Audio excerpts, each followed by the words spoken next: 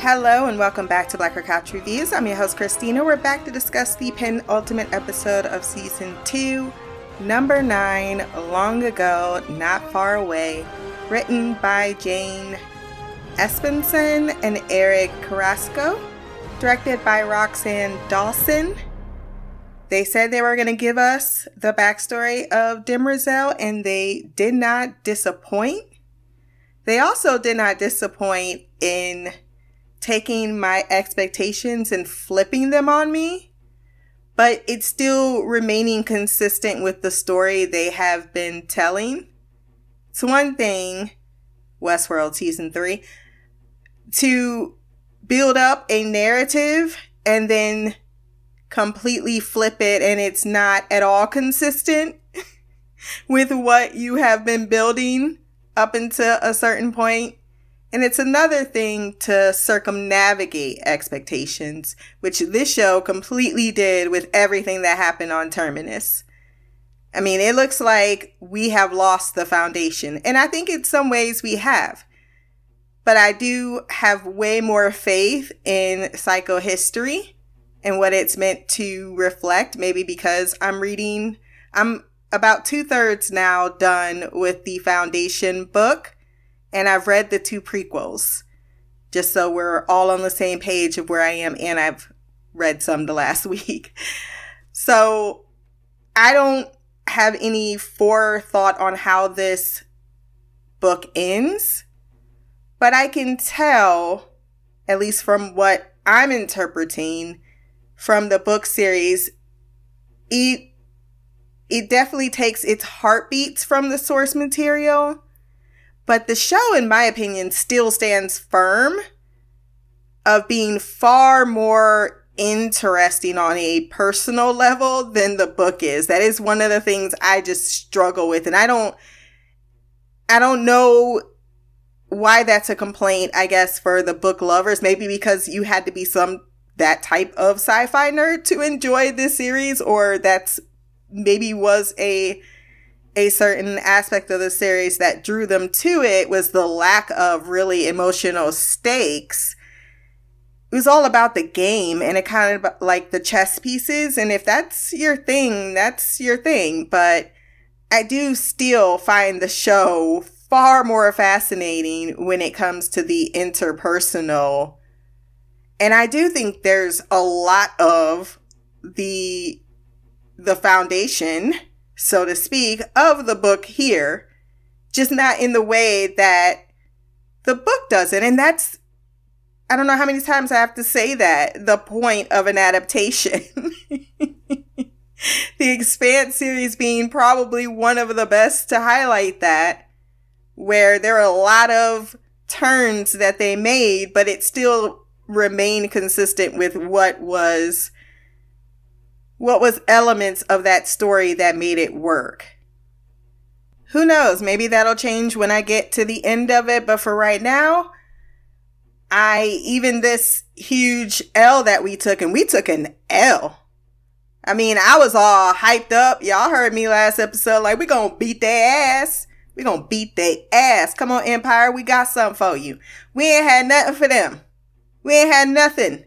This amounted to a sales pitch that was not meant for any of the players that thought they were important to such sales pitch, which is consistent with the book, right? But on the other hand, I do think that there is far more complexity than what we are being presented. I don't know how, and I'm not even at this point caring to figure out it before the show wants to tell me. I'm strapped in and in for the ride. Before we jump into the recap and review, wherever you listen to this podcast, Podbean, Stitcher, Apple Podcasts, Spotify, get on to the rating section, drop some stars, leave a review. My social media will be there as well. Like, share, subscribe. If you want to send feedback, blackercouch@gmail.com for the finale. We might do an episode after the finale I'll see if Mimi and Shy, who have been kind of behind, Mimi is trying to catch up. I don't know what Shy doing. Shy's like, you know what? I'm going to binge this because I am not about to ask myself questions every week. I didn't even check in to see if that's her plan, but I'm going to check in to see if they want to do a wrap-up podcast. But man, this has been a phenomenal season. And I'm really sad that it's ending. And I've been told that they have stopped filming for season 3. I did not at all source that. So take it with a pinch of salt, if you will, because I didn't even hear that Foundation was renewed for a season 3. I heard that it had been written, but I am also a little behind on the podcast as well. I know Pete did an interview with Goyer. Bald Move did an interview with Goyer. Well, I listened to that one. I didn't listen to the Pete one. I didn't even listen to Pete's recap. I haven't listened to Bald Move's recap to this episode either, or review. And I haven't listened to the official podcast since like episode 3. So I have a lot to catch up with regarding the gossip. So maybe they did announce it. It just hasn't made its way to me, which that's exciting though. I would be totally happy about it because I don't want to hear I'm not getting it. So I'm going to go with that for right now. I am going to first go to the Ignis storyline before we follow the much longer, consistently woven Trantor and Terminus arc. I think that the majority of the episode was there, and there's not too much to talk about on the Ignis plot. If I'm being completely honest, it was by far the weakest part of this episode, and it ended in a manner that didn't leave me particularly satisfied. Salvor goes into the palace, and she gets her gun back very quickly from the guy that was supposed to be standing guard.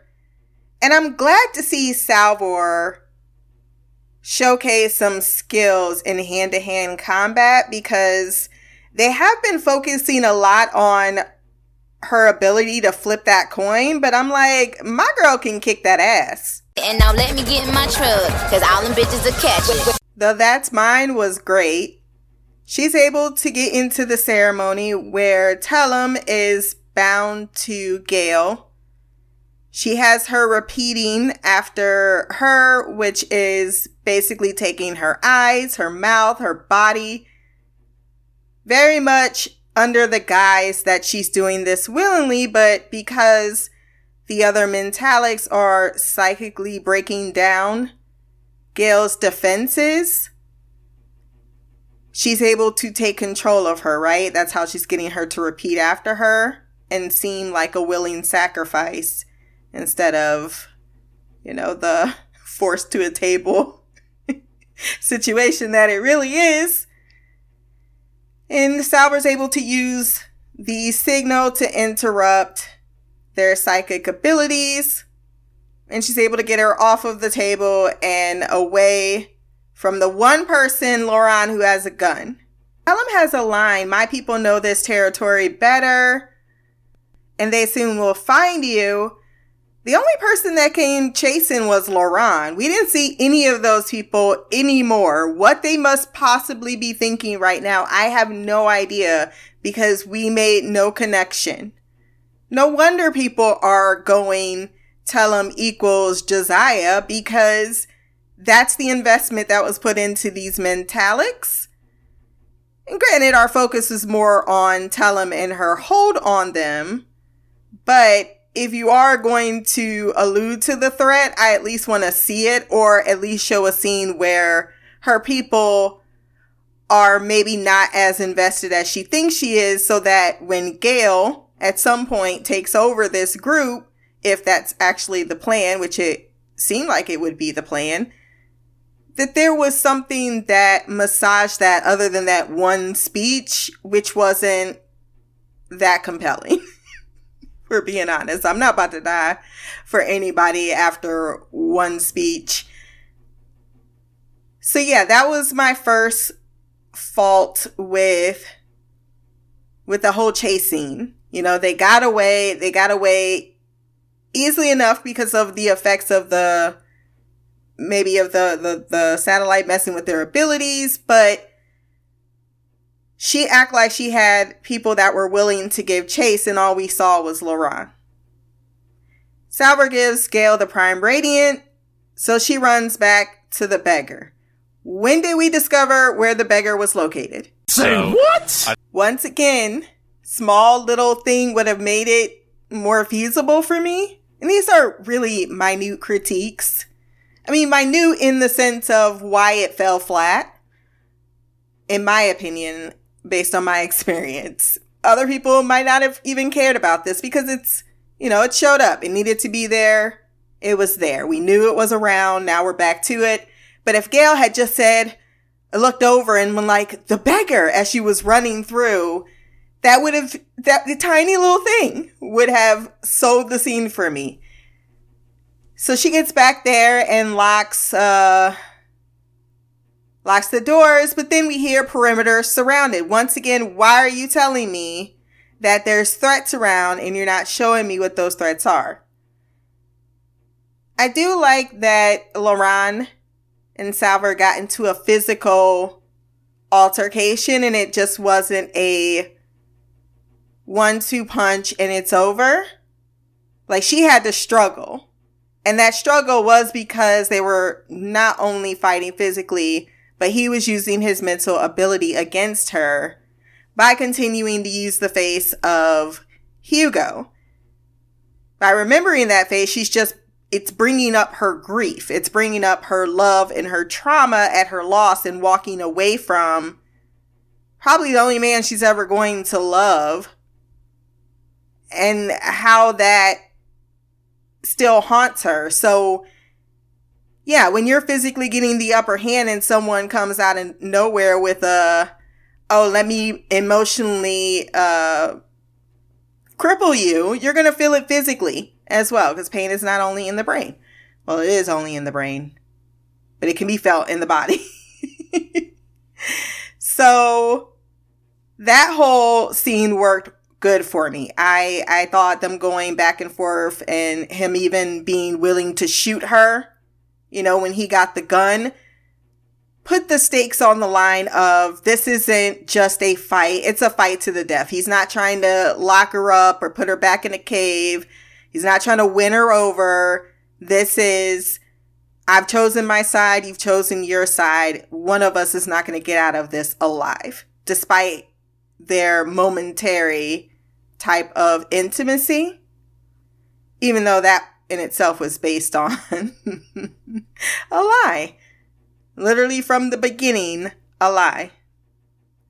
Can someone tell me how Talam's fragile bones, emphysema, bubonic, but whatever she got, how the hell did she get her ass to the beggar? Not only to the beggar, but inside the beggar after she locked the door and beat her ass. Like, I felt like she was there mentally and that would have made sense to me, but her being there physically, and we saw at the end, it looked like she was there physically. Yeah, I'm a little confused. They could still pull something out of their ass next episode that will enlighten me. But for right now, the idea that she somehow would get past, I mean, maybe there's an underground tunnel we don't know about. Sure, I'll accept that. But come on now, in the face of two black sprinters, they got the African gene running through them? Nah. Laurent? Yeah. Tell him. No! Hell no! What's interesting is that she gets the Prime Radiant from Salvor, or from Gale, and Gale musters up very little defense, which, okay, maybe, I'm trying to work it out in my mind. The metallics wore her down. She was mentally weak. But we'll get to that in just a moment. I think that maybe has to do more with my confidence in Gale as any type of formidable threat. And I think that may be the issue more so than the storytelling around this particular one thing. Because once she got her physical hands on her, she was beating her ass. The height difference was hilarious, but she was putting the slap on her. Hey, don't touch me, bitch! But there was very little commitment in her facial expression other than dumbfoundedness. And I don't think at this point Gale should be anything other than flaming hot furious at her nemesis instead of, oh, I'm going to dig at your little wound. Like, Talim always felt like the upper hand in this. Not one moment that Gale, even when she put him, like she used her own nemesis just to put fear in her current one. And you're going to tell me this is the leader of the Mentalics? This is going to be Mule's actual foe? And so that does lead to, I was going to save it till episode 10, but I think it is more fitting in this episode because it highlighted it at the climax of what is, for the most part, this storyline. All season, I have not felt anything with Gale. I want to be empathetic to her plight, and I started to be because I still had those residual feelings of what it must be like to be tossed into a pod after your lover kills him, or, you know, kills your father figure, and then you're tossed into the middle of a whole bunch of lies, and then you unknowingly put that same father figure through 138 years of psychological torture. So I was really giving her a lot of leniency, thinking at some point she's going to pick up the mantle being presented to us for what she is meant to be in the future. And yet I got so little character progression with her. Like, even the guilt about her father, that's real. But it is also something I think, while it would have been effective to play on her, I would have thought she would have went more for Raish. You know, I think when she left her father on that planet, she did swap out one for the other. And while she has guilt, I don't ever feel I got a sense of that plaguing her as much as the whole, you know, my mentor lied to me when it came to something we both are invested in that I gave up my life for. Not only my life, but now the love of my life, and now my child. Other than a wry sense of sorrow, there's no emoting from the actress. And I do, unfortunately, need to sidebar because I've also ran it through. Okay, I understand the awkwardness between her and Salvor. I understand the age difference. She's not as emotionally mature. But then you build on that, right? You show a gradual shift. And I think possibly the writers were, I'm convinced of it, writing her a evolution that she simply never acted convincingly enough that actually showed that. They said, I don't feel like this is a formidable opponent. Like, even that moment when Salvor's like, go, she looked like a child looking for permission. And that simply is not really something you want to root for in your protagonist, right?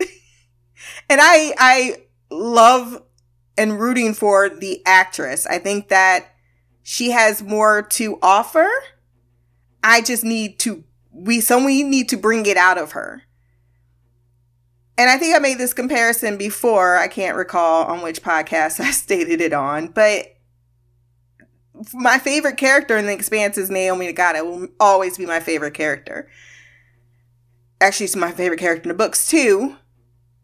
But Dominic Tipper when we got to season like 3, I kid you not, I was like, oh shit, is she gonna be able to sell what I need from her personally in these other story arcs? Because, you know, her acting's not bad. It's not bad where I'm like cringing or like, oh, I can't watch these scenes. But there's nothing that's being, like, a good actor is someone that you're going to feel what they feel, or you know, you're going to respond emotionally to what they are portraying on screen. And if you can't feel anything, I think that that is a testament to the capability of the actor or actress, whether you agree with me or not. And thus, I need more from my girl. I think she got it in her. I've also, if you've listened to me in the past, know that I think the hardest thing for young women is to portray that of a maternal figure if you are not yourself a mother. It is one of the hardest things to pull off, especially when you're young. So I think that those two combining factors, that being something that's put on her as a maternal figure, as well as this revolutionary of psychohistory, I think they need to figure out her strength then. If that's not, and I don't mean to say she needs to be this Michonne warrior queen, but if that isn't meant to be her part, then I do need, and they are themselves are putting the Mentalics out there as physical type of an adversary at some point, because we saw them on the ground. If they only had it a mental adversary, I would be a little bit more okay with this rather lack of a lack of a better term, spine that I feel when Gale is around. Like, even when she was battling Tellum, you know, she was letting her really win, because I would have been fucking her world up, especially if you know that you are essentially more powerful than her. Because she even says you don't deserve Presight, and I was kind of with her on that drag. It was like, yeah, you're someone who has the ability to see into the future, and you are not exploiting that shit at all. You are, and I thought this whole story arc was meant to build up Gale, even if it was she was doing it secretly. And maybe there is some chessboard matches. Once again, I will leave that open next scene. But even if that, or next episode, but even if that's the case, I would say season 3 needs to be a little bit more investment in Gale as a person and Gale defining what she wants and who she wants to be. And we see in it more than people saying. Because the idea that Gale's been more powerful than Tellum this entire time is kind of a hard sell. Meanwhile, Salvor traps Loran in the what do you call that? The airlock. And she vents it, killing effectively Hugo, because he turns into Hugo to stop his own death. But she has to allow that pain. Is it going to mess with her mentally later? I don't know, because she didn't actually kill Hugo. She knew that this was just something that could be used against her. But she let go of the fact that she has to move on with her life, and that life is not going to include him. He's gone. Once inside, Tellum gets the upper hand on her as well. I did laugh when she's like, don't harm that body. I still got use for it.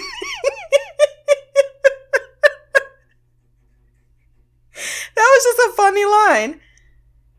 So don't harm yourself, you know, trying to do stuff against me and protect you, because I still have plans. However, she sees Harry Seldon behind her and says, not even a good image, thinking that he's not actually there until he bashes her brains in. Hey, you deserve that death, you fuckhead! Harry said, I never liked her. While it was a funny line and a funny scene, especially as she dismisses him as a threat, and yet he's the one that took her out, it goes back to my initial feeling. It went underwhelming. You have two Mentalics, one exceptionally extraordinary, and it's the human who had a body for 2 days that takes her by surprise, not even by a actual surprise, but in a egotistical one. And then we see her dead body on the floor with her head bashed in. I'm sure someone is already out there like, well, her psychic energy can float into the universe. And guys, it looked like there needed to be a ceremony for all of this shit to happen, or they wouldn't have been doing the ceremony. So no, I think that she's dead. It's just not too satisfying how she died. Even though I will give one caveat. Sighted don't kill sighted, and by Harry killing her, it does keep the two Sighteds' hands clean. So the other Mentalics can't use that against them. That definitely means Harry's got to be banished, but I don't think he would care. It's like, I'm just going to go start a third foundation. Or maybe he's going to head back to Trantor and help Homegirl figure out the Prime Radiant. Or maybe not, because I still think the Prophet's in there. We shall see. I do know last week's episode, Bald Mood was like, yeah, he's definitely dead now. We can safely say he's dead. I was like, no, he ain't dead. I didn't know how they was bringing him back, and I didn't even give a fuck how they were bringing him back. I just knew that he was not dead. You could not convince me. It's like, no way did they introduce this plot point just to get rid of it the way they did. Even the one I've been struggling with all season. Why kill the warden? Because the excuse that the Prophet gave was not at all something I was buying. And now I may have, incorrectly, but at least for myself, come up with a more plausible reason for why he had to die. Of course, I know two things are always on the table. It's all an illusion. It was all happening in the mind because they were doing funny things with the camera. Or it could just be he's a robot. Like I said. Which will allow him to might not even be a robot. Who knows? Maybe Callie put something in his body that allowed him to escape certain death or to reboot. Who knows? I guess that would make you a robot. Yeah, those are the two highest conclusions one can make. And since I'm still convinced Callie is a robot and there seems to be hidden robots, big ones, small ones, that the idea that there's none out in the universe very much makes me feel that Harry has joined their kind. Which leads us very nicely back into our Trantor Terminus arc, which begins 610 years ago when a spoiled, indulged prince, whose name Cleon literally means famous. Oh no. I know. He's walking around in these gold robes. Mother is the empress, while father rules at her side and indulges in art, explains why, one, Cleon, not just the first, but the second up to the 15th, is more attracted to women in power. But it also informs on his propensity for artwork. They're the last, even though they weren't aware of it at the time, of the Intun dynasty. While counting faces, he finds himself in the prison where Demerzel has been held for 5,000 years, deconstructed. While at first he's scared, because anytime you see something that looks like that and it starts speaking, why would you not run? But she lures him back. Well, first she said, "Can you set me free?" Then had the temptation of stories at the ready from the past to lure him into a intimacy with her. and intimacy. Another tie-in to Cleon, all of the Cleons, I believe, they see themselves as the protagonists, the heroes of their own stories, completely oblivious and probably escaping reality in any tangible way they possibly can, or have been removed from reality. Not only just oblivious to it, but removed from reality in any intangible way. And I think that's important. Many ask why these high-powered, born into privileged people act the way they are. You're spoiled. You've given everything. You're this, but they eliminate any thought of what a disconnection from reality how that impact can formulate who one's identity truly is. And that begins very early on.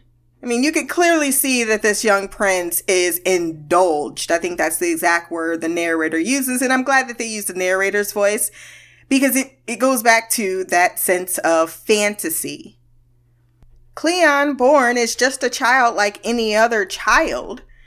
But if he grows up with his every whim and desire given, and then on top of that, the responsibility and weight of having so much power, that's a combination for the dichotomy of the moniker of absolute power corrupts absolutely. She tells him all about the robot wars, how the mechanical ones hid themselves in small spaces, drew their knees up, where the larger ones, they found their own places to retreat. She tells him about a place called Earth. We finally got that name dropped in the show. I did mention at some point, I believe, that I thought the robots helped expand man, and it seems like that is actually the case. And because like any young boy who has everything monitored and belongs to everyone else, including himself, to the throne and to the responsibility of reality, he keeps this secret. His own actual escape room. By the time that he is Dawn's age, the hormones start to kick in. By the way, he even went back there and touched her back. There's something sexually intrusive now in their conversations. Demerzel points out, well, first she gets him to calm down after he's clearly upset and lashing out. Another familiar trait with the Cleons: when they're hurt, they really double down on the cruelty. But Demerzel is able to get from him that his mother has died and he has been on the throne for a day. He feels overwhelmed by the amount of advisors, by being even the king, and now he's not going to be able to have time to go to his escape room like he did when he was a child, when he didn't have all those things pulling him away from what he would rather be doing. So there's mentions of freedom and prisons, and this idea of being empire associated with those terms. And while he certainly wants to build his own legacy, he's kind of the guy that wants their cake and eat it too, even though that's technically a really dumb idiom. Demerzel offers more information on her backstory, that she was not always, because he asked what kind of name is Demerzel, and she says, well, that's the woman's name that I was given, but it is not always how she appeared. Which proves and disproves my point. If you listened to my spoiler section last episode, you knew I had a lot of questions on how. And I think even at the end of the episode, I said, I don't think that Demerzel is fully aware of psychohistory, and that her storyline's not going to line up with what we know from the books, which is a longer history with Selden. I'm glad the show made it canon that she indeed can be a male, so my speculation that was her in the past when we got to that episode isn't completely out of line, but then they clearly made it apparent that she cannot transform her body now thanks to the implant that Cleon changed, which is another violation if you think about it, because we don't know if she prefers to be that in the body of a female versus the body she had before. She even said, I've had another body much longer. And Demerzel is not her oldest name. She's 18,000 years old, which, holy fuck. But that's not her original name, and yet he's keeping her in this identity, keeping her in this female form, and it's primarily sexually desired. Sexually, sensually, whatever his clouded version of love is. The fact that it coincides with his mother might be some Freudian shit that he would be into, Freud himself. But I digress. Cleon admits there is a mechanism that will allow her to be put back together in this room, but he despises that idea that she would be freer than he. But worse, he would no longer selfishly have his best and only friend. So he indulges in his selfish nature. He doesn't want the responsibility of the throne, which we already talked about, and mounting it to a chain. And proves his lack of emotional intelligence because he actually equated his situation to that of what she suffered, and it's not even close to being on the same scale. Granted, there's no lack of empathy for a young child being burdened with something they necessarily didn't ask for, right? And then to not take your responsibilities may cause worse things for your own people. Right? So the young man I can relate to. I think all of the Dawns we've been able to relate to. It's just when they get to Day that it just fucks itself up. But I feel like that's the time he just embraces who exactly he is. But on the other hand, this woman has been trapped down here for 5,000 years, not even as a full person, and has fought for her own autonomy. And you want to actually say that you are comparing your pain to hers? No. Demerzel, on the hand, has only one goal. I want to break free. I surmise that she may have fallen in love with Cleon. I think that it was a kind of love. It's just not a romantic one. I think that she truly felt a fondness for the kid that he was, for the person he was growing up to be. She saw something different in him. And then that person became someone she didn't know, and she didn't know that too late. Until it was too late. This kid is the only thing she has had to anticipate over the decades, and is the best chance of getting what she ultimately wants, which is her freedom. And to eliminate Demerzel's own scheming here would be a disservice to the idea that she's a little culpable. But I don't really even want to use that word, because that's like saying, another Westworld reference because I love that show, that Dolores is responsible for William becoming an asshole. Like, no, William was always an asshole. She was just the impotence that the excuse he gave himself to, or the motivation he needed to actually think that it was okay to be who he really wanted to be deep down in his soul. So I do think that, yeah, back to the storybook aspect of it, that she's the princess and he's the prince in the tower, and he believes in his mind this is a love story. And I think that she romanticized so much of their stories together that her fondness, her love for him, unfortunately was pure, and his was, well, complicated, we putting it easy. She tells him that she led the soldiers against the humans. I was wrong about that too. Before she fell in the great battle and was taken captive by Emperor Abernus, who is not like Cleon, someone who makes the room brighter. And she felt like she meant that in that moment. So it feels like a maternalistic type of love that morphed into a romantic type of love, but ended up being an obsessive and possessive type of love.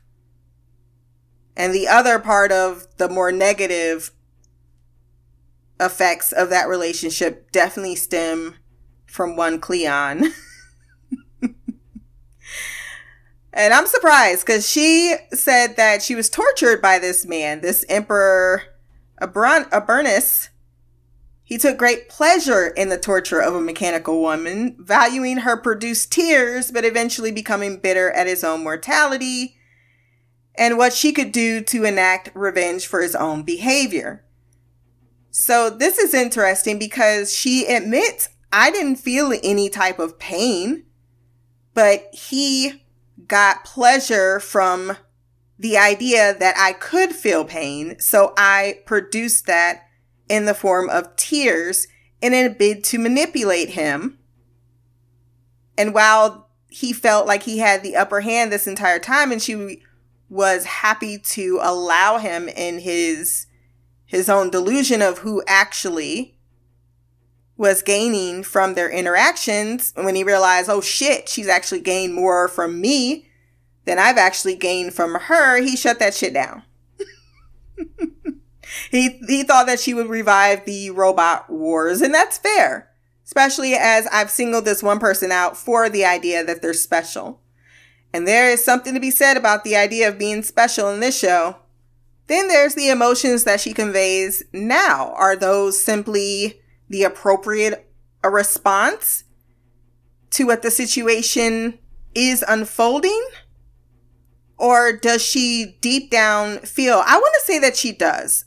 I will always go back to Zephyr Halima. You know I will. I'm so mad she ain't on the show anymore. So mad. But I will always go back to that recognition of you do feel something. And this is someone who would have rejected her as a person the harshest critic there is, at a moment where she didn't need to make her feel better.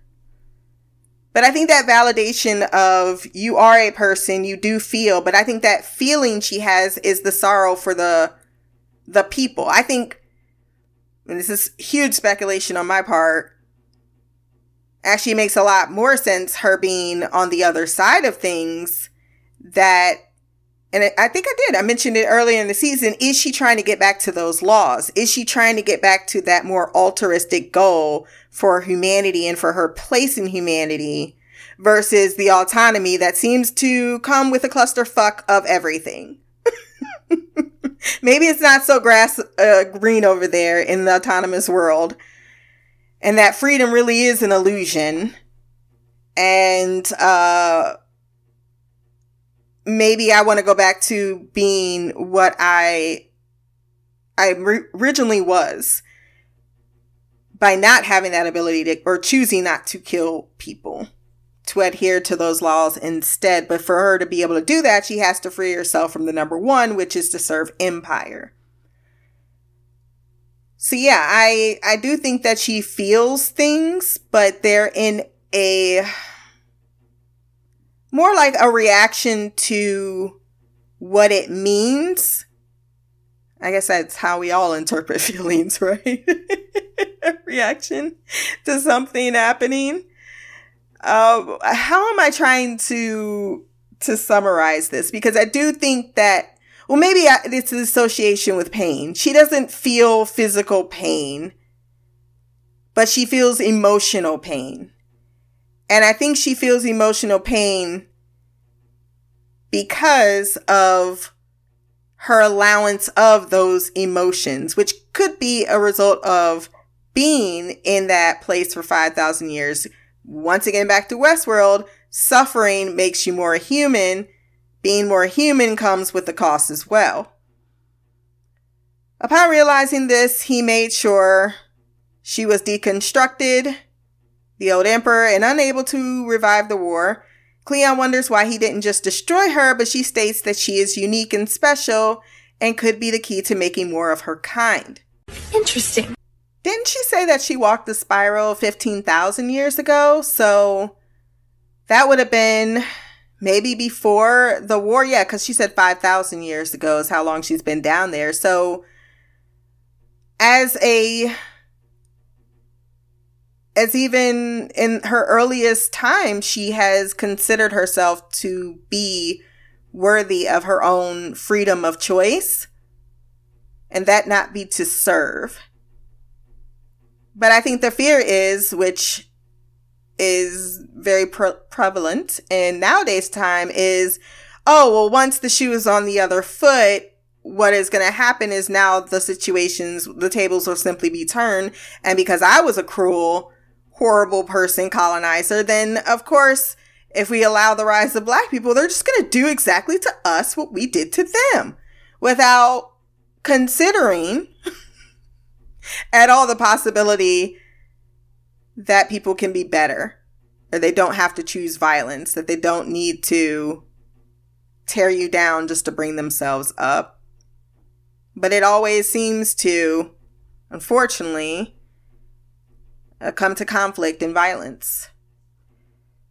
When dawn becomes day, because they're not dawn and day, so Cleon, so I better correct myself there, he integrates her body so that she is finally a whole woman. And while she thanks him, it's clear it's an improvement, not freedom, having brought her something to wear that was entirely too sexy for the occasion. Just bring me a fucking robe, bruh. Not some dress you've been imagining me wearing, and I'm just gonna put it out there, it's probably belonged to his mother.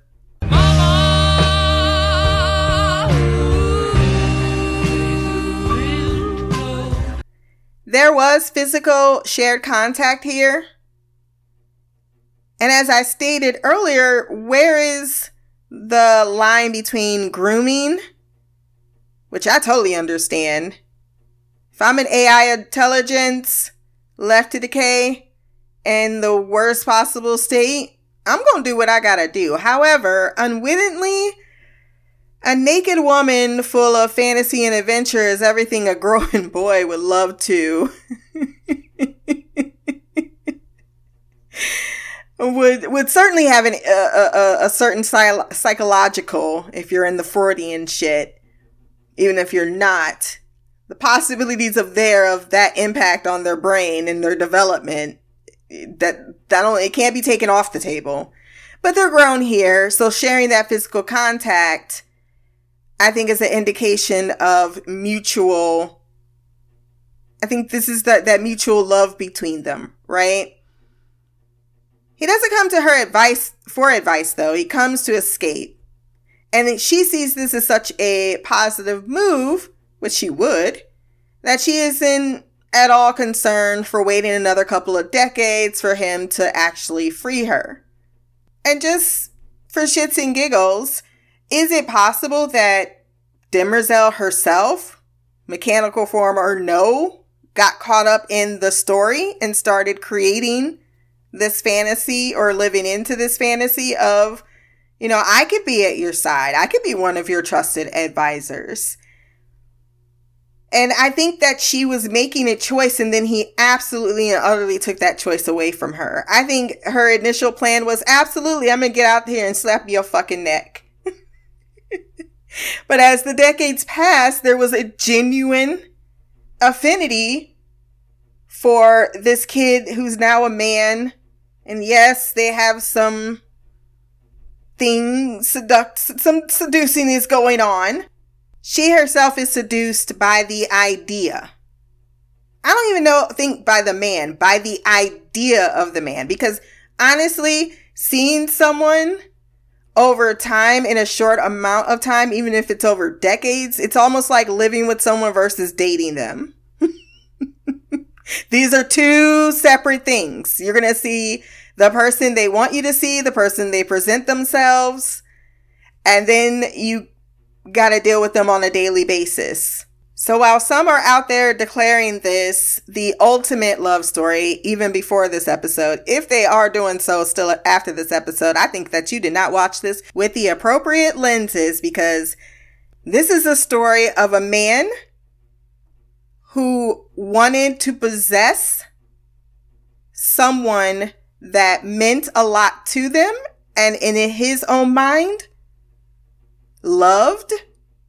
But possession and love are not the same thing, and people really will get confused on the two. And I think this is highlighting that, and it's an important thing that should be underlined. Whatever the mutual understanding between them is, it was based on deception from the onslaught. And if anything, that is hit home to her and the audience. Later on, when he is an older man, he tells her that he ended his betrothal because she wasn't you. He has a whole new plan. He went out and searched the galaxy because I am your knight in shining armor, and I found a way for you to be free. I'm not like a Brunus. So he's actually been comparing himself to the man that inflicted pain upon her. And he's also, more importantly, excusing his behavior, or finding reasons to excuse his behavior, differentiating himself like, well, I'm trying to set you free, except I'm not. I'm going to bring you this gift from Earth. It's a betrothal gift because I'm going to marry you, even though I'm saying if you have me, I'm presenting you with something you literally can't refuse. I mean, you literally can, but you literally can't, because what's the first thing that he does when he sets her free and she doesn't snap his neck? She even took a moment to enjoy his touch. He puts that implant in her and tells her to turn around and kiss him.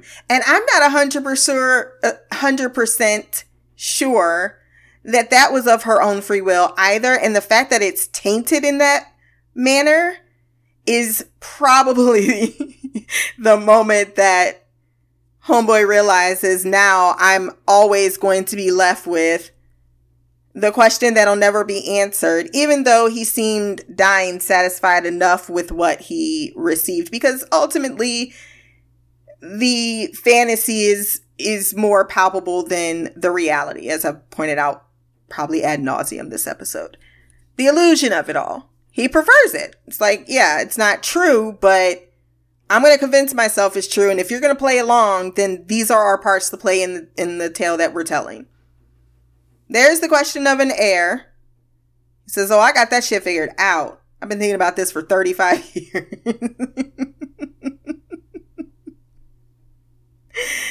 But yeah, the idea that she had intended to break his neck the minute she got out of that prison, she really just exchanged one for another.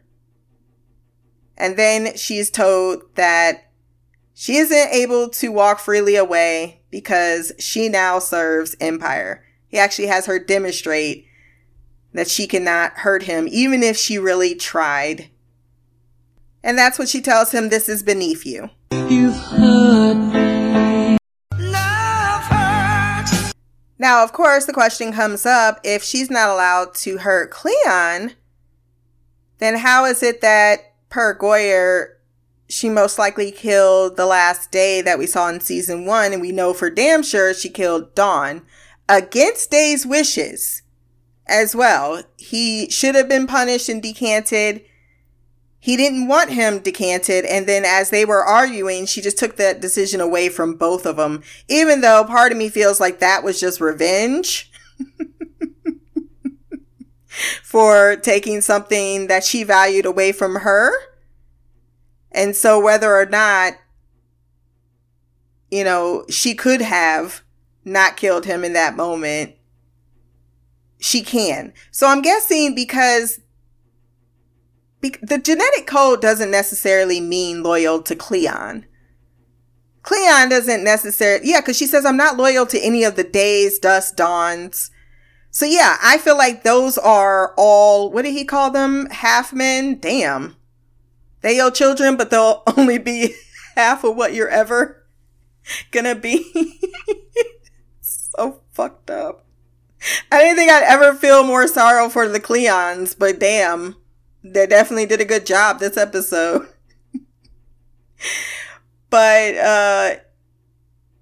yeah, the idea that she will be loyal to him forever, be at his side forever, raise the clones as their children forever with selective memories, denied their predecessors with the whole my code, your loyalty thing, all feels as if it's to serve the purpose of his legacy more so than his actual DNA in another body, right? She couldn't hurt Cleon when he was alive. He died. She would not hurt because her loyalty is to Empire, and he is the one that's by her side, even if it's just the half man. But because it's half, the other one says, I still allow you to kill people, so if you feel like you want to kill any of them at any point, you can. She once again says this is not freedom. And he says, well, I don't get freedom, so you don't get freedom. Dem's the rules. Demerzel. And when she said it was beneath him, is it though? You rolled the dice and thought you nurtured the good man inside, but it seems he is only interested in preserving what all men truly care about in the end is their continued mortality. Usually that's in the form of children. He has put that in clones that not only look like him, smell like him, feel like him, but will be raised with the same type of background that he got with Demerzel. It's an absolute selfish desire that he is proposing here, not altruistic. Then when he just slid in there, you can come to my bed when you want to. You just took for granted sex. You took for granted that she'd want to sleep with you.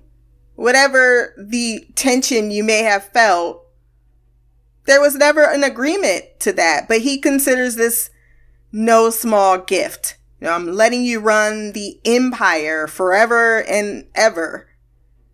Isn't this what you wanted? In a certain sense, to have control? Sure. It also reminded me, sidebar, when Day presented the galaxy to Sereth and she was like, what is this? He's like, you got my heart, you got my body, and you got the empire. This is the greatest gift ever. Day was like, you got the empire. What else do I need to provide for you? Then this motherfucker got down on one knee like this shit at all was a fairy tale. That's awful. That's awful. I think he definitely had some transference going on from the death of his mother to the relationship he further developed.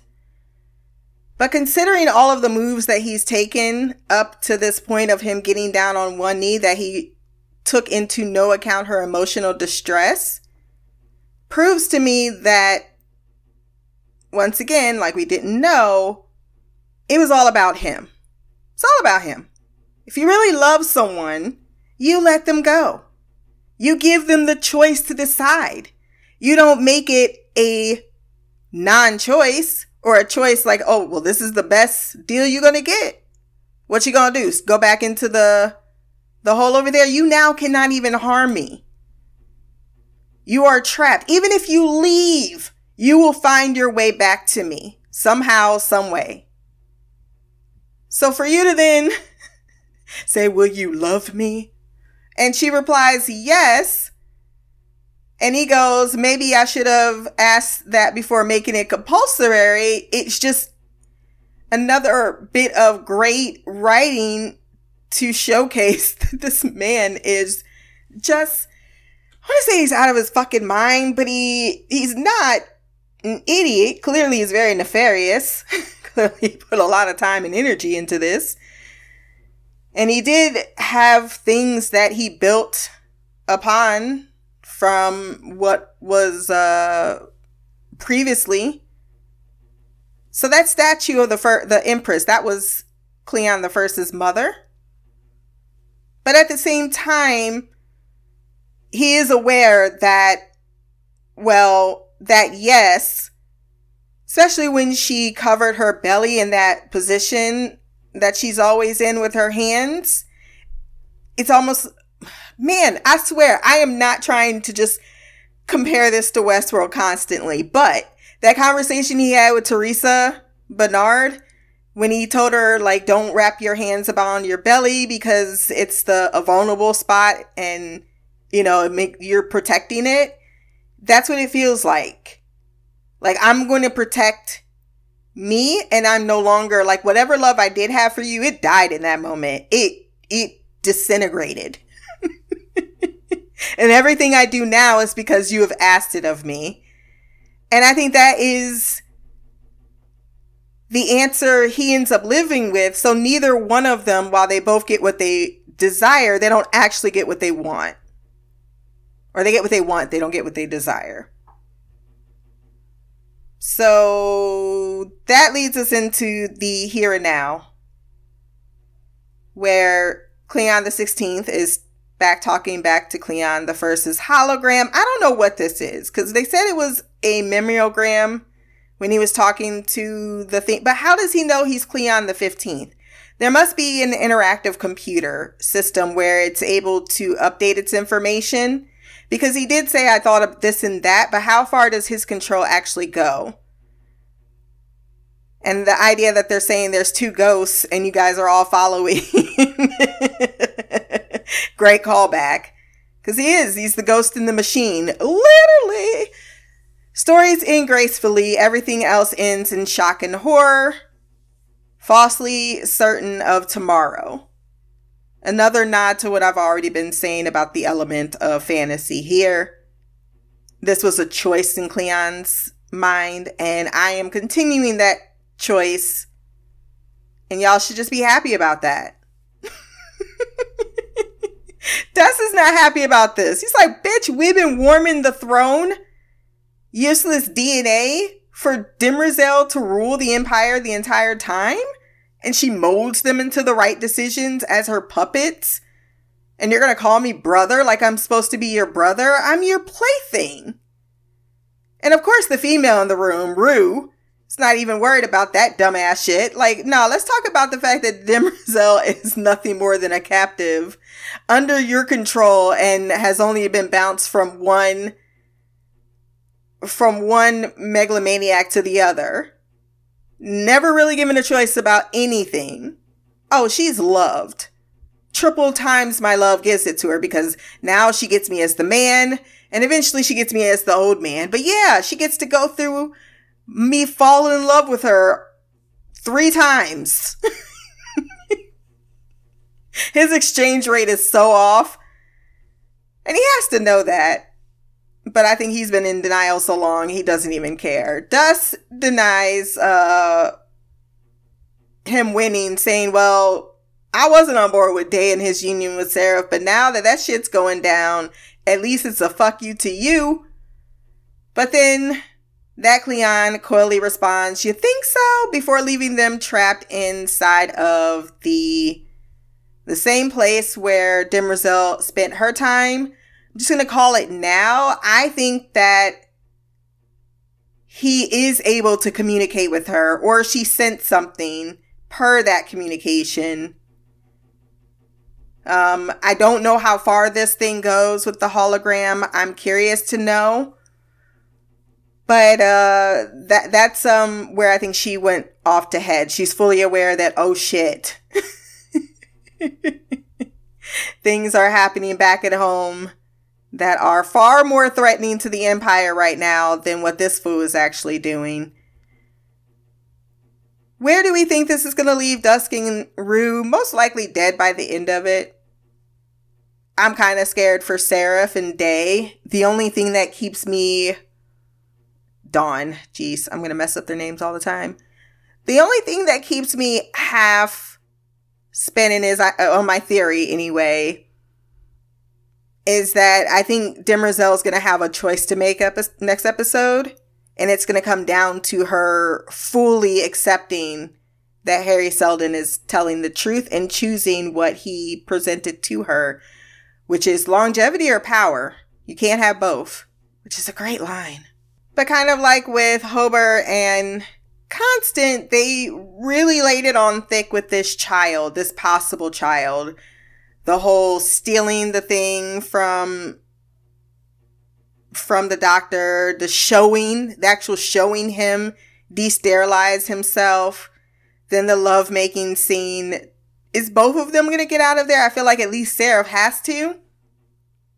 But I do think that might be a choice that Demerzel makes more so than Seraph simply just getting her way out of a sticky situation. I will also point out that Seraph and Dawn came to this conclusion without having no conversation at all. We don't need to know all of the backstory. We just need to know that Demerzel is definitely the one in charge. I think they definitely had a heads up on we probably are in a lot more danger than we realize than Rue and Dusk. On Del Rio's ship, he goes to see the prisoners. He asks them a couple of questions. A, what is this? The device that can change appearance, somehow important, because he's going to change places with someone. They don't drop these little nuggets for no reason. We also learn that Hobart and Bel Rios don't know what's behind that bite. I got my eyes on you. I don't know when and how the spaces are going to show up. I don't even know what their capabilities are, how they play into this last stroke against Empire. But I do know that generational slavery breeds a certain type of mindset. And any chance at freedom, viable chance at freedom, is not something that one easily dismisses. And I'll leave it there. The fact that Bel Rios got called away before you could find out what it was is another little Easter egg. Constant wonders if he's going to kill them. But Bel Rios says it's not my call to make. And then he says, are you stupid? And Hobart says, she isn't. Why would you declare war against the Empire? And then he figures it out that it was for love. While he sneers at it, it probably is the most understandable reason. I mean, it's funny because Bel Rios might find himself doing things for love too that are against the Empire, even if he himself was told to do exactly what he did. But we're getting a little too far ahead.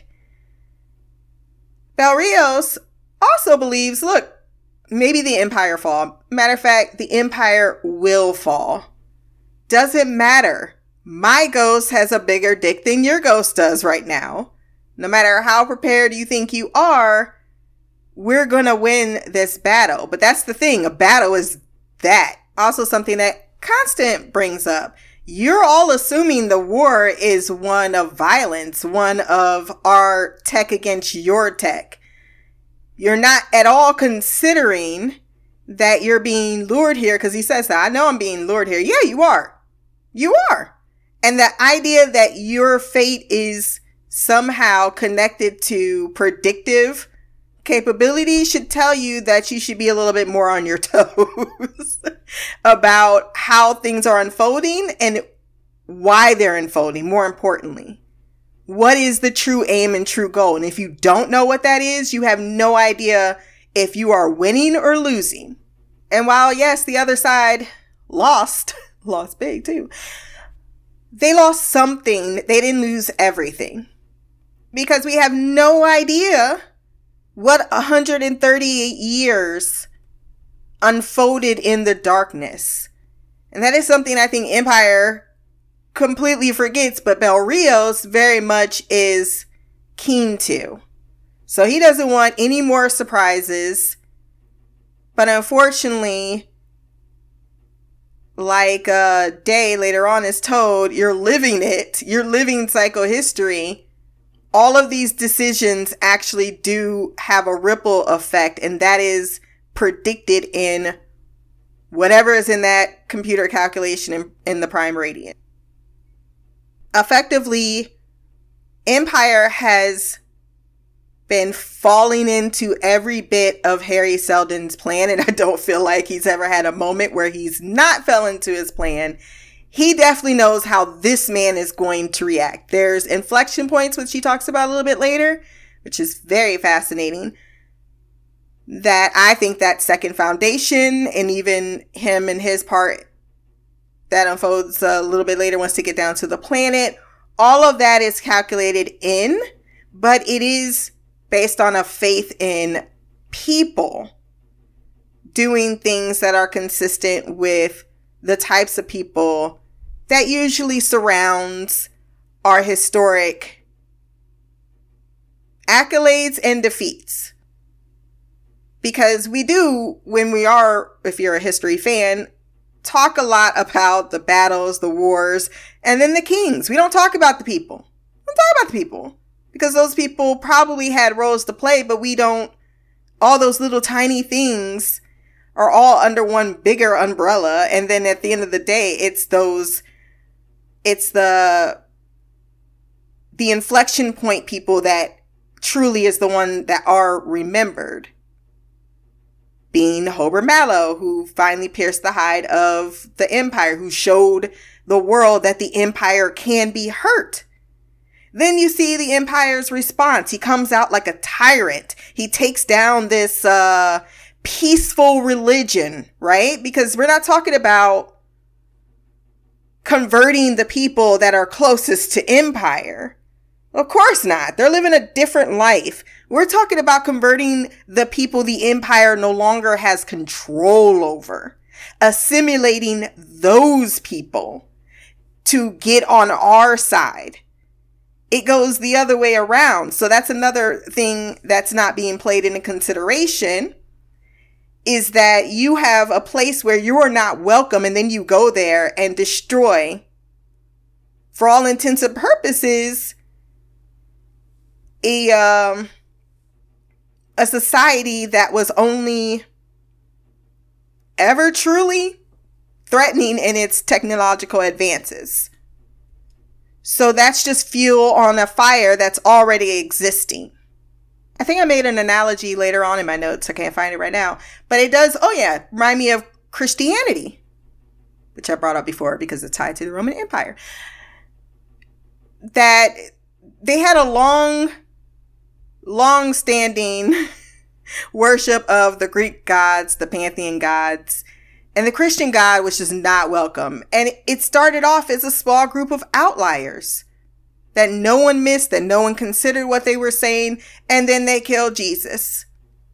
And because he was popular and because of the person that he was, it was able to convert other people that wouldn't necessarily have joined in what they had to offer. And then the more people that joined, the more they were able to, you notice that as well, that every religion, it's like, I'm going to consolidate the religion and then I'm going to go out and conquer the rest of the world and then convert everyone to my religion. But technically, my religion has all the power. Yeah, that's something to be conscious of. The Empire sees the church under the infrared scan, and despite saying that he can peacefully take the planet, it's clear it's not his intentions. There is nothing in this episode, even Bel Rios points it out, Lady Demerzel, he's saying the right thing, but I can feel nothing but a tyrant on the loose when he's walking around in that fucking chainmail. He wants to see for himself. Because the more Demerzel says you can't, the more he's like, I'm going to. I'm not afraid. He's pissing in his boots. But he, on the outside, wants to continue to put up this front. He goes down to the planet. Damn, I forgot what I wrote in my notes. I just read that. He's just a pathetic, insecure little man with a small dick and an inability to bang anyone but a robot. Because only a robot can deal with his ineffectual blunt thrusts. Some of y'all is fat and ugly and unattractive. But that is okay. Just be who you are. Demerzel definitely dropped the mic, though. You hated him in these scenes because he defined the very worst things about an autocrat. He shouts out orders. He goes down to the planet. He tells them that he wants to meet diplomatically, but that is simply just to disarm them so they don't attack first. Because if you think about it, even if they would have lost, because he's like, oh, we can easily, the enclosure worked. It stopped them all. Technically, only one person took an action against the Empire. And sure, you can go there and discuss and talk about the technology and confiscate it. All that would have been even an acceptable response. But then, one, the way in which he abused Polly, the high cleric of their church, whether you are a spiritual person or not, I would not start to kick the Pope's ass if he was in front of me. And that's effectively what he did in front of all of his people. And it was kind of heartbreaking that his people, even Sir Mac, who isn't the biggest Polly fan, is like, no, we're going to show this man that we have something. We have something worth protecting. And while you try to diminish us, we do have things to offer. And they show him how they produce iron into an aura. And not only have they been producing these auras, they've been giving them away. Which seemed to really, really, really piss off Cleon, because he's like, oh, not only are you not even doing this for an enterprise, but you're doing it just because this is how you, like, get the fuck out of I don't respect even your philosophy in how you are manipulating me. So he stabs Sarmak. I wish he would have at least told him his daughter was alive. Or Polly would have said something. But he died in his husband's arms. Because it was like, he needs some medical attention. I'm like, I don't know if you guys have the proper... have you seen that warden? Oh, back to the warden. So now that this battle unfolded, I think that's the real reason why Harry killed him. That man looked like he was capable and ready and could have led this battle 10 times better than the inexperienced people that were. And I think Harry was like, no. We don't need to actually win this. Because this is the necessary sacrifice. And I think it's twofold, right? Not only is this not the person that's about to actually could have an impact on unfolding events. Because once again, the pacifist versus the big bad wolf. That's why a lot of people say turning the cheek can be 10 times. It worked with slavery. Let's be real. Not slaves. Oh, what am I thinking about? Because a war actually defined that. But I'm talking about civil rights. There we go. But yeah, that's what changed hearts and minds for civil rights. It wasn't that black people were going around kicking white people's ass or defending themselves. No, they were marching because that's what MLK realized. If we show the world our peaceful message and we maintain our dignity and show the hatred coming from the other side, that is far more of an influence because that's something they can't justify. And everything that the Empire is doing right now is something they really can't justify. No matter how much they want to say you started war, that you can convince Trantor of that. You're not going to convince the rest of the Outer Reach. He also has the clerics killed. So these are unarmed people, religious people. And if you don't, again, go up to their religion or influenced by the religion. I'll find the words eventually. But he takes the scientists. Now, that's important because I don't think he's going to get them scientists, but they are preserved for the Foundation. So if anyone's going to recreate a Foundation, those are the people you're going to want to have. Just saying. Still, he can't leave, needing to preen to a dead man. I mean, yes, this is a very, you did it by presenting yourself in front of my hall. I came to talk to you, bear. What? Wait, how is that a declaration? I said, hey, if there's war, we'll win. And you wanted to talk, so I'm here to talk to you. I said we're coming for a peaceful envoy. That's what I did. Demerzel warns him that they need to leave. And she was like that the entire time on the planet. Like she felt something. Like she was waiting the entire time for the other shoe to drop. She's like, I know there's another shoe. I don't know when it's going to fucking drop. But I'm waiting for it to drop. She felt uneasy here. And her feeling uneasy made me uneasy. That's when I was kind of thinking, okay, maybe there's still something out the ass. And then the Evictus got operational and they were prepared to do battle. And I was like, oh, shoot, here we go. Demerzel and Selden get up the hill with Polly being hesitant and he being like, I'm not scared. I'm going to take off my aura. I'm going to take off my breastplate. I cannot not fuck up words today. But he takes it off but leaves the chainmail. I was like, that's still protection, you dumbass. But they walk up to the vault and Polly's like, dude, you keep acting like you can't be touched. And that's another thing.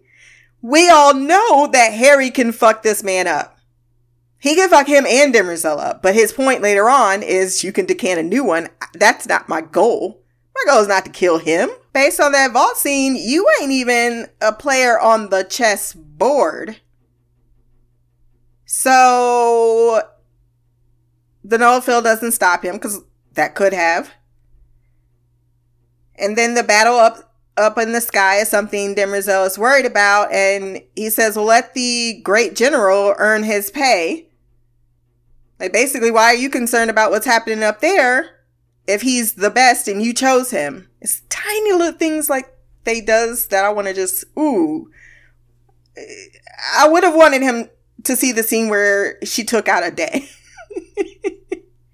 Glaywin is sent into battle. Woo, you know he did.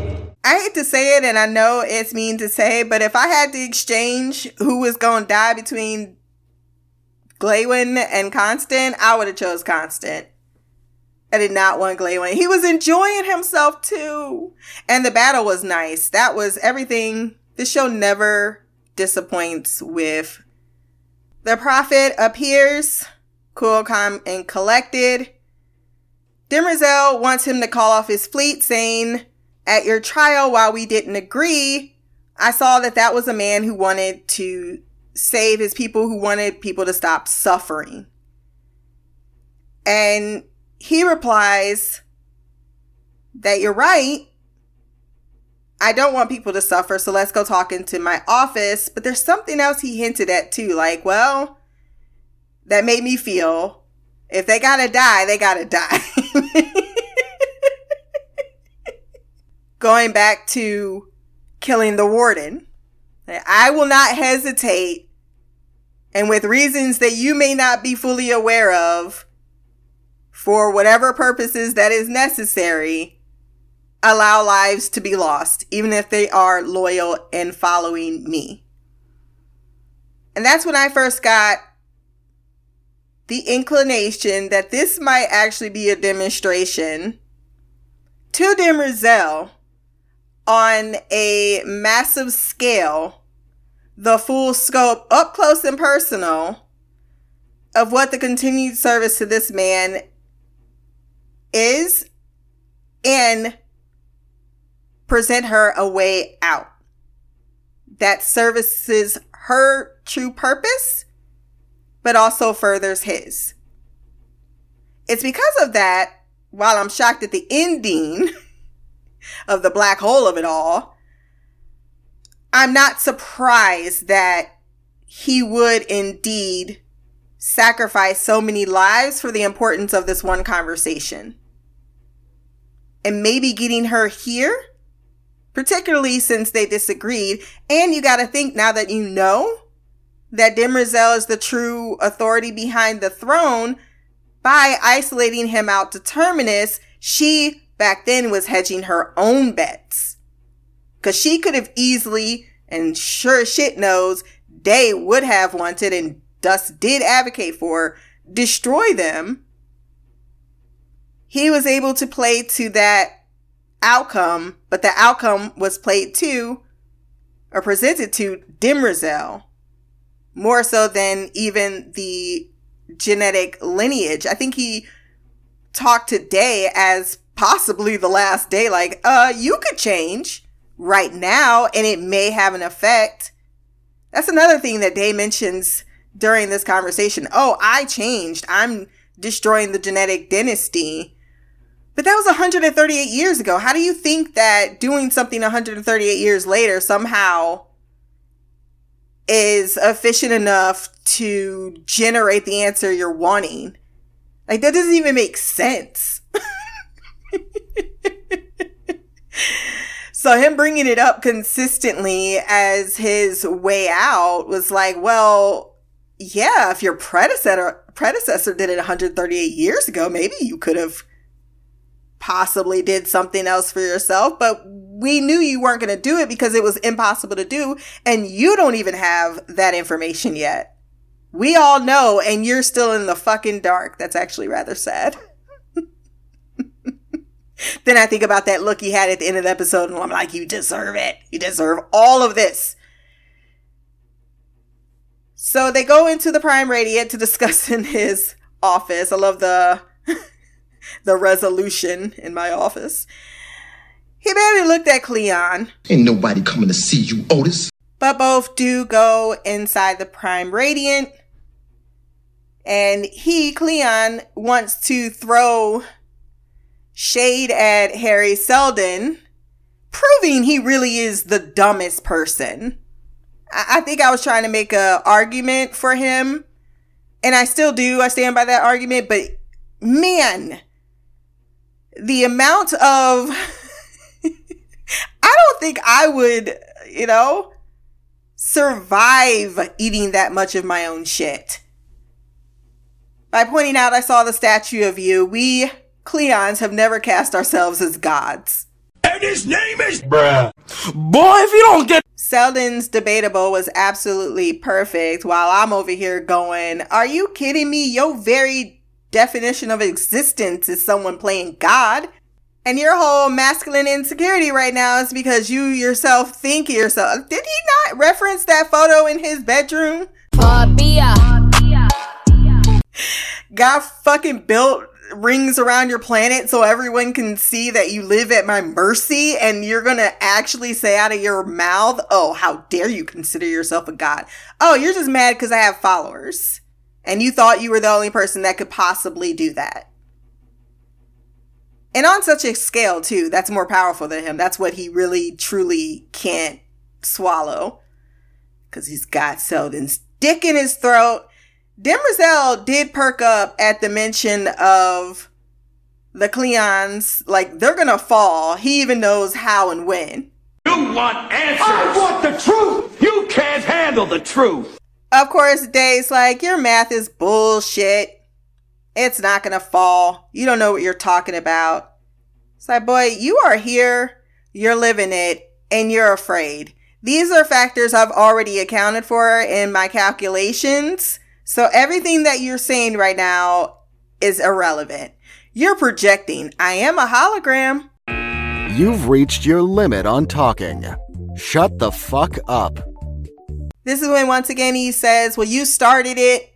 I know. No, they had to. They had to write him like a child throwing a tantrum, because that's very much where his arguments got based on. He's like, well, provocations, whether they're authored by me or not, are gonna happen because that's inevitable when you have such an empire. Then he turns back to the actual important person in the room by saying, what serves empire best, its primary objective, is that to mean power or is it to mean longevity? And I think that this is quite the conundrum that Demerzel hasn't been able to calculate her way out of. And here is Selden presenting her not only with the Prime Radiant, oh, I can teach you all about it, and we can work on your goal and my goal. Because if you are meant to protect the Empire and preserve it, then you should be going for longevity. You shouldn't be going for objective power. Who is the most powerful person in the universe? Well, right now we can say that's America. That's United States of America. But all empires fall because all empires overstretch themselves and eventually people get pissed off and they overthrow the regime. But then you have longevity. You have empires like China that has had many rulers, that has had many dynasties, but their power on the historical stage has never really, their longevity anyway, has never diminished. They still are here. They're still something. They're not the most powerful empire in the world, but neither are they insignificant. So that's pretty much going back to my theory once again. So hearing that he is putting this to her is a good way to get her on his side. And I think Day knows that.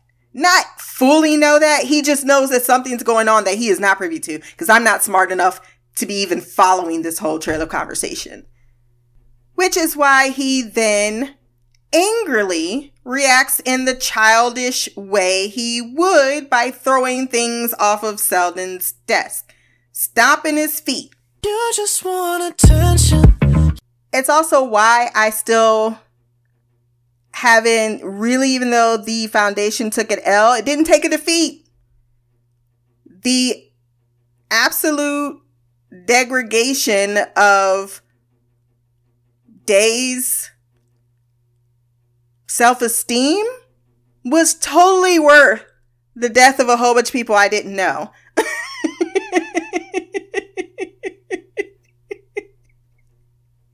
Sounds so mean, but in a lot of ways he did lose. Yeah, he got to drop the Invictus down on them, but what did he actually gain? He lost the trust of his closest advisor. He got dragged through the filth and exposed for everything he isn't. And in the end, he walks back to, when he finds out, to a woman who's fucking his brother.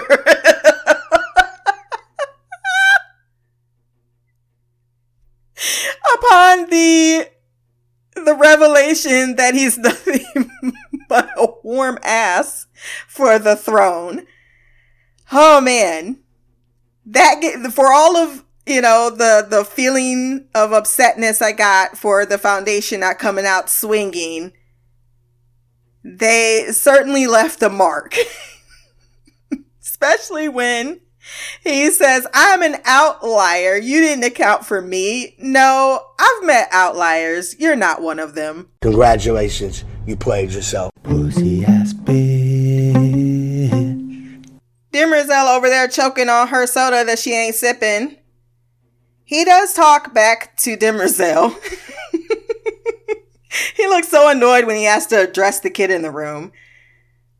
He says, no, my math cannot predict everything, which I think he's made it clear it can't. It can't predict the future. It can't account for outliers, but it can account for inflection points that allow for an opportunity for crucial decisions to be made. And this is one of those inflection points, aka crises. That's my association I've made with psychohistory. I know Bald Move anyway, seem to be struggling with the concept of what psychohistory is and its limits. Again, maybe because I recently am reading the books that my faith is just unchallenged when it comes to that particular part of the series. I don't know if they're going to necessarily fuck with that too much. And everything that they're presenting lines up with it. Lines up at least with my definition of it. And I know it's been probably a while since they've read the books. I think one or two only read one. And I find that the only person that's like that is Pete, because he's read the books too. He's read all of them. So maybe it's just that connection that our faith is not at all deterred. But this was always my understanding of psychohistory, why the second foundation is needed.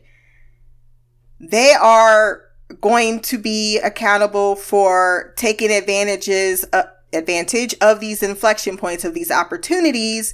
And the second foundation is to curb the worst of the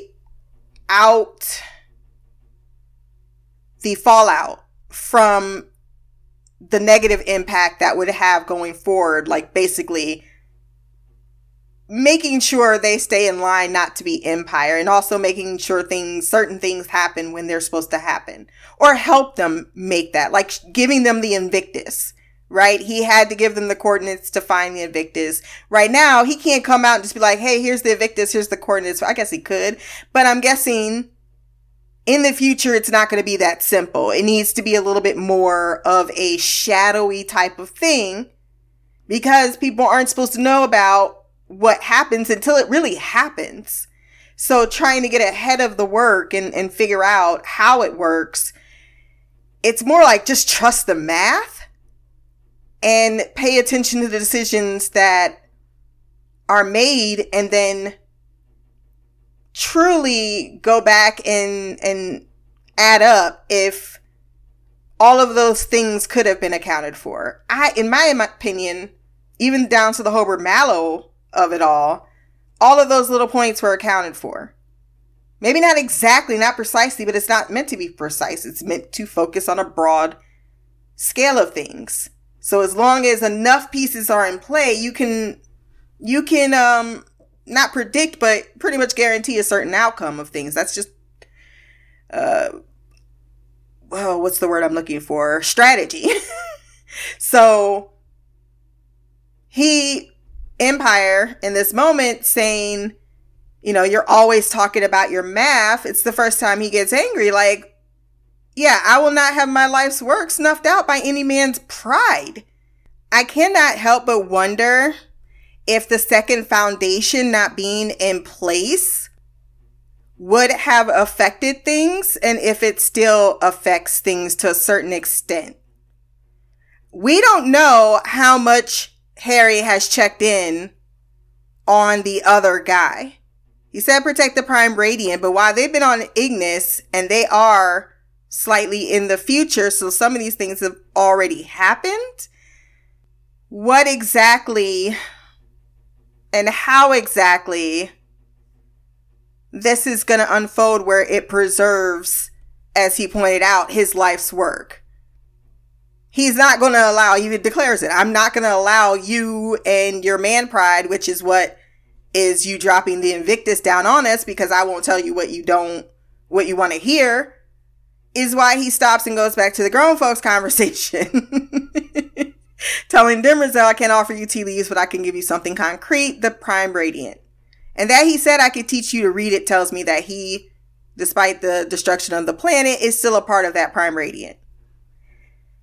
They immediately points out that AI will not control the destiny of man as they aren't human.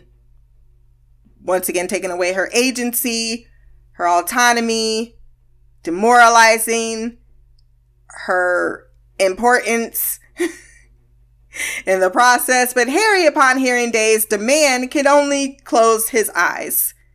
Like, oh, we've taken over the Invictus. What's your command? Well, it all depends on what you say. Tell me what I want to hear, that psychohistory's bullshit, And he's like, I can't give you what you want, Day. Like, don't you realize this has been 138 years in the making? Even if I could give you what you want, it's already in motion. So, yeah, he brings down the Invictus down on, did I say that redundantly? On the planet, he orders it. He tells Demerzel whatever happens, Prophet that is, today, this is about survival for all of us. The future is invented every second. Invent a better one. Some pretty palpable words that Day just rolls his eyes at and walks out of the door. Because he still thinks he's the most powerful man in the room. So Glawen, unfortunately, crash landed down on the planet in the middle of the battle. Which is not great, considering what we know is about to happen. Then he tells Polly, they always disappoint you. And my first thought was, that's what Demerzel says to each clone when they turn into you. But yeah, you meet your heroes and they always disappoint you. Is that part of his psychological, whatever the fuck's going on with him? That in some part he idolized the man, even though he tried to change and adapt to what he wanted? Maybe he was seeking a father figure and found it in Harry Seldon's teachings, even though he absolutely despised and feared what he was to say come about. He wouldn't have made those changes if he didn't believe it. And by saying, oh, I figured the math out, and then you find out you're wrong, I'm an outlier, no, you're not. He's stuck with, well, they disappointed me, versus you are yourself a disappointment. Hobart getting Day's attention by calling him yesterday was definitely a comical reprieve I needed, because I was like, well, this all went to shit. He takes him to the bridge to watch everyone that they've ever known die. He looks over at Constantine, and I was worried. I was like, he's kind of low on the esteem right now. I don't want him looking at Constant. But he ends up punishing them by wanting them to see their... Lord. He knows he likes to grandize his own achievements when they're really not his achievements. You ordered your general to even push the button. You could have pushed the button. But that would be considered beneath him. It's at this moment I think Demerzel was apprised of what is happening on Trantor. She tells him this is your moment, not ours. Because he's like, what you doing? This is our moment. Like, did you not recall how you just talked to me? While Seldon can certainly take away any illusions that he has about himself, Demerzel can hurt you where it hurts. Not just your pride. I mean, she went for your heart and soul by saying it's his moment at first. And then she goes, I had been called away stitching the empire that's fraying. So pointing out that not only am I fully aware that the empire is falling, I've been so busy doing my best to keep it together that I missed your formative years. And I realize now that's probably going to keep happening the more that the empire decays. So she definitely knows that Seldon is right. She's seen it firsthand, more so than even empire. And because she was away, he grew up with uncertainty and a lack of morals. She says, I initiated intimacy to correct your shortcomings. That failed. Fucking embarrassing! Yes, I'm going to relish every way in which she took apart his anatomy because it was wonderful. He's all bragging, oh, Cleon the First got to bang her. I get to bang her because clearly something special about me. And then to find out the entire time, she's like, oh, I was just trying to get you going in the right direction because you have none. and you are an absolutely immoralistic person. That's not a right word, but you know what I mean. And yeah, fucking you was nothing. I wasn't, every time you told me to look into your eyes and feel something, I didn't. It was just my way of controlling you. Followed up with, I apologize to you for what you have become. It was my oversight. You're someone I have to care for, not someone I care about. Then he replies, somewhat dumbly, I am a complete man. I am making a new dynasty. No, you're a sperm led by its waving flagellum, mistaking its random motion for complexity. Oh, snap! He needs some milk. Red, I don't care anymore. Jeez, man, I'm just gonna end it all right here. Oh, then she finished it with, now go do what you're gonna do because it's too late to change.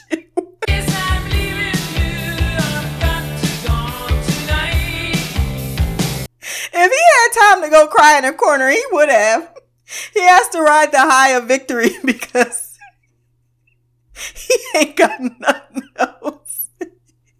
You ain't going back to that woman pretending at all like you're in control. Matter of fact, she already probably got plans to decant you.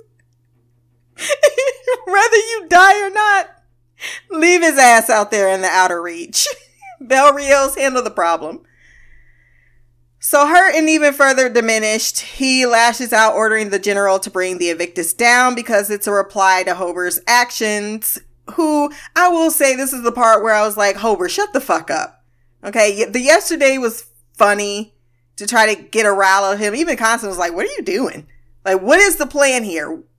It's okay to get someone riled up, but there needs to be a purpose. If it was just to get out of the cell, I could see that. But once you're on the bridge and you hear the order about to go down, why the fuck would you think this is a good time to keep pissing him off? Just no. Like, what's going on? You don't deserve a reply. Don't you see your ship over there? It looks like it lost. Despite Glaywin being on the planet and that emotional scene that I watched 20 times because it was beautiful with him quoting that book that he'd been reading, basically did a 180, not so much for him, but for Bel Rios. Like, you have to do this. You have to follow this order. This is what you're meant to do. This is what you've been telling me all season is the greater good that you were pursuing. You have to commit to it. And this is you committing to that. And not only that, if you don't do it, you die. And then someone else pushes the button. What is gained there? Don't make this sacrifice be for nothing, because another day you can still strike at the Empire. So he's not completely being like, don't have your day with day, but it ain't going to be today. So unfortunately, he has to bring down the Invictus on the love of his life. And since everything went into a black hole, the foundation's gone. At least, no. Terminus is gone. The foundation is not. And I think because in the books, the foundation is directly associated with Terminus, this is a great way to basically surprise book readers, because I was definitely surprised. I was like, oh, this is really not going the way I expected it to.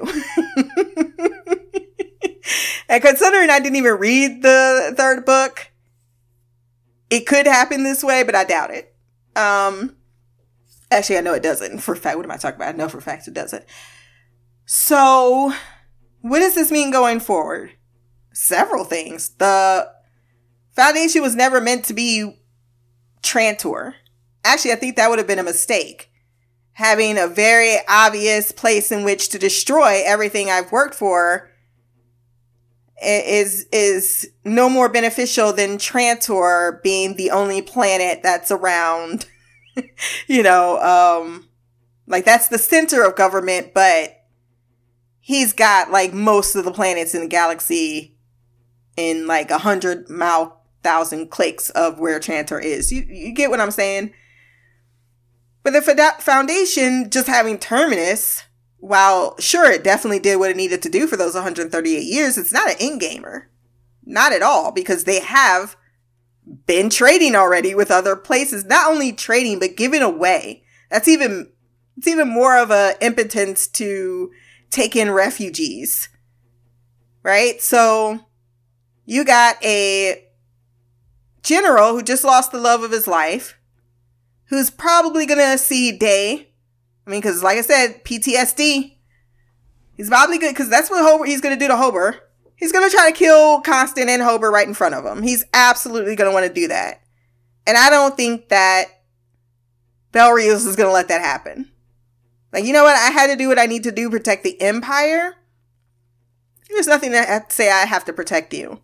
And if the spacers show up, like I think they're going to show up, you know, because we ain't seen Shia Center or She Ben's Light. Ain't seen her once. She ain't had a speaking role. What's she been doing? We ain't seen her in every other scene. All right? They're trying to fuck with me. Those spacers, I don't know what the capability of the spacers is. Fully the capability of the spacers. Do I think they like transported Terminus? No. I think, well, it was a black fucking hole. No, but I think because I know they could travel through. I think they mentioned that like that's what they're doing. They're trying to travel through different spaces in time. I just don't think that they'll be able to save that. I mean, if they didn't show the surface of the planet clearly killing everyone, I would have been a lot more like, okay, maybe you could play some trickery here. But if they did that, I'd be like side-eyeing it. So no, I think it's more plausible that they are space-bound. Like, because we saw all the people on the planet. Then we saw the people on the Invictus. That makes sense. But I can't think over how many generations that's all the people you got. Nah. That's not all the people you got. When I even went in that factory, I was like, is that all you got? Granted, no one's going to hire 80,000 extras. But it felt a little scarce. And it would make more sense to me, like with The Expanse, that they would, in fact, start being space-bound. Because that gives them the ability to appear and disappear, especially if they can start using the technology the way they do to open a rip in time in space. And there was only maybe a dozen of the Whisper ships. You're not going to tell me they didn't manufacture far more of those. So while I don't think they're going to come out come out swinging in the last episode, I don't think that the beginning of the war had anything to do with physically going against the Empire and winning. It was all about the long game. It was all about making sure that this crisis doesn't wipe out the Foundation. Doesn't mean it's going to not get dented. Probably took a huge dent, but what did they gain on the other side of that? Probably a lot more planets. So what's one compared to the rest of them? And that you couldn't stamp out the idea of the Foundation, despite it no longer existing, also as a huge flaw in what Day considers a success. That's why I don't give it to him as a success. I say the Foundation took a L, but it took a necessary L, it would feel, in the grand scheme of things. I also think this is the perfect way to shut down the religious aspect, because who's left? The scientists. Clerics are gone. Yes, you have Constant, but I think Constant probably has lost her faith in Harry Seldon because she thought that her people were going to survive and they didn't. And I think she is now more of psychohistory is not about faith. It's about the created opportunities. And I think that is going to probably be that next stage that Harry was predicting. And for that to happen, of course, there needs to be a dramatic shift in idea. And this is that lever to be pulled. So I think I was right about Polly being shown as one of the last remnants, as well as constant, of that particular Church of Selden. It served its purpose. It no longer needs to continue its purpose. And it might actually harm its purpose going forward, because what did that one emperor say on that one world we saw Oberon in the first episode? Which they seemed like they had enough, like if they got an aura or something, right? He said something to the effect of, I'm not into the religious. I don't want to take on the religious aspect of it. Well, that's gone now. We lost that round, but it's not over yet. You get ready for the next one. I think I have talked enough. It's been 2 fucking hours that I've invested in talking about the Foundation. So that is where I'm going to leave it. If you have any thoughts, definitely send them to blackgirlcouch@gmail.com or leave a comment below. My social media will be there as well. Like, share, subscribe. Until the next time, peace, hair grease, and Black Girl Magic. Hustling, hustling, hustling, hustling, hustling, hustling, hustling.